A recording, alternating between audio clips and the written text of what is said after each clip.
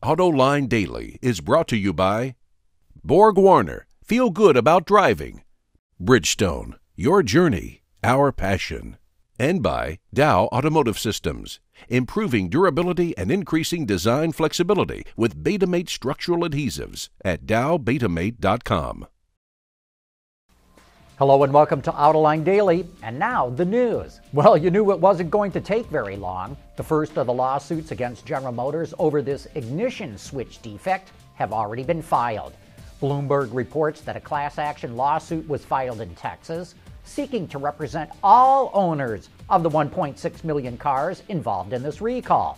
The plaintiffs say they want to recover between $6 billion and $10 billion because those cars will have lost value when their owners decide to sell them.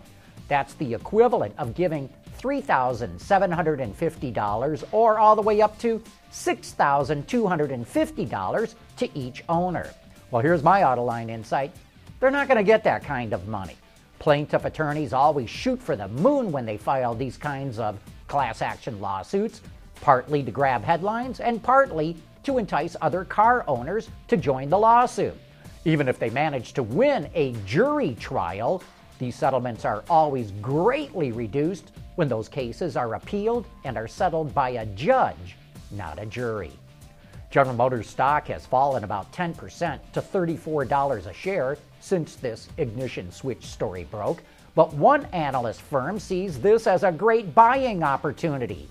Heyman Capital Management forecasts that GM stock should be trading in the high 40s in the next year to a year and a half. That's up more than 40%. I hope they're right, but before you run out and buy GM, be careful. I've seen plenty of people get burned by rosy projections for automotive stocks. We here at AutoLine try to keep you up to date on some of the latest technology coming out of the automotive industry, and one of those technologies is a system from Volvo that can detect how alert a driver may be and adjust the safety systems accordingly. It works by mounting a sensor to the dashboard that can monitor how open the driver's eyes are, as well as his or her head position and angle. And that could then be relayed to the lane keep assist system or even the collision warning system. Volvo feels that this technology may be important for self-driving cars, and it's already installed it in several test vehicles. The Insurance Institute for Highway Safety just conducted a series of tests that concluded that rear cameras are more effective than parking sensors at helping drivers avoid objects while traveling in reverse. But the IIHS conducted those tests in Los Angeles. And here's my AutoLine insight. The Insurance Institute is not testing these in the right places and not testing them thoroughly enough. It needs to test cars with camera lenses coated in dirt and dust and road grime. It also needs to test these cameras at night because some of them have terrible low light resolution.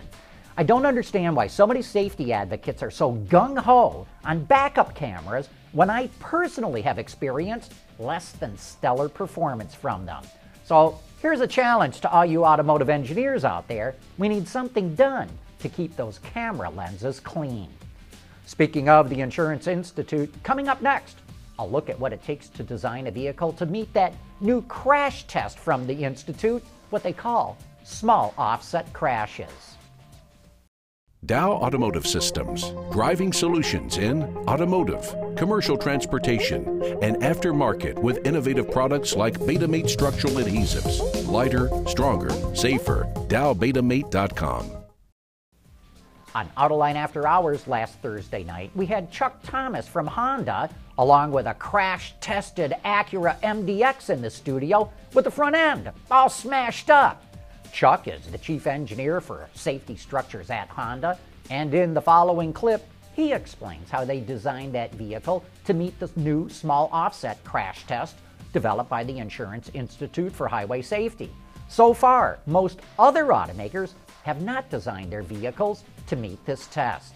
And you see this big orange thing coming out of the base of the A-pillar and the cowl of the vehicle, running down all the way to the bumper beam. That's right. So, and I've never seen anything like that on a car before. Right. It's a little novel. It's actually something that came out of the original ACE work that we did. And this is the part we call the upper member. Traditionally, this part is very small because it would really only support the fender. But what we did is we extended it all the way down to the bumper beam to do two things effectively. One is it helps support the bumper beam because our bumper beam is extended in this type of design. And let's go back to that shot of the bumper beam. Of course, if you're looking at the screen, is at the very bottom of the screen. It's just looks like a big extrusion or stamping. That's the uncrunched one that we can see there on the side. And so usually the front members, or what's commonly called the shotguns, the bumper beam is only as wide as they are.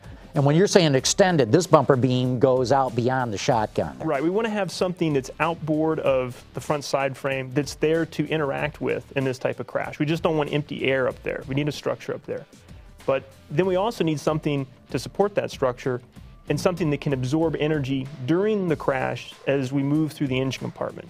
Because normally we would use the side frame, but in these types of crashes, the side frame is not very engaged. So one of the things you see, that large orange sort of trunk type shape, is that upper member. And that structure actually absorbs a lot of the energy as it's crushed. And if you look at, say, the other side of the vehicle where it is crushed, you can see how deformed it is after the crash. Yeah, and we've got that shot up on the screen right now. I mean, it's just smashed. And then once we kind of move through the engine compartment, what's left is, the occupant space. So eventually the crash interface reaches where the occupant is. Mm-hmm. And what we want to have happen in this type of crash is we want to maintain the integrity of that occupant space. Because there's a lot of energy left. This crash is very severe. It's run at 40 miles an hour, so there's a lot of kinetic energy, especially for a large vehicle like the MDX. So when that crash interface reaches the cabin, we need to have the cabin be strong enough to withstand whatever force is left without deforming. So what we've done with the MDX is where we use the highest strength steels, these really high strength hot stamp parts. And particularly the MDX has a ring, one piece of steel ring that forms the ring around the driver's door. And that structure provides a tremendous amount of strength. So when the crash interface and the chassis and everything else that's been driven back into the cabin reaches that area actually doesn't deform. And what that does is it produces a high force against the vehicle cabin. And that high force makes the cabin begin to rotate. So I didn't really bring any videos with me, but your audience can find plenty of them on YouTube on the channel the Insurance Institute runs there. And you can see these kind of crashes. And what will happen is these vehicles like the MDX, when the crash interface reaches the cabin, you'll see the vehicle yaw very quickly.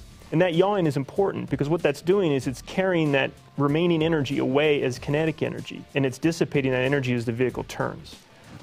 Because we want to remove that energy from the equation. We don't want you to have to experience that energy in the crash.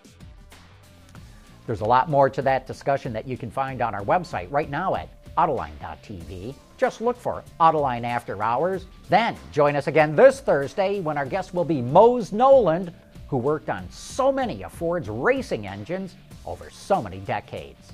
Anyway, that wraps up today's report. Thanks for watching, and please join us again tomorrow.